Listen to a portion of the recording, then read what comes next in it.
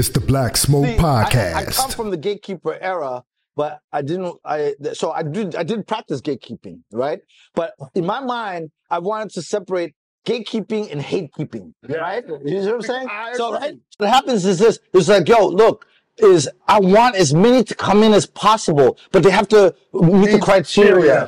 There has to be a standard. Otherwise, professional music exactly. Business. Otherwise, it devalues the real estate that when you land on MTV Jams, there's no effect because you just let I mean, they're not letting us play sports because we black. Because they're good. Yeah, exactly. You know what I'm saying? So it's criteria. That one is more defense. Like we don't want you here. Like that. Just us. Yeah, that red people. Velvet rope vibe. Like, you know what I mean? Et cetera, et cetera. That doesn't do anything in terms of like fertilizing and nurturing, and you know what I mean?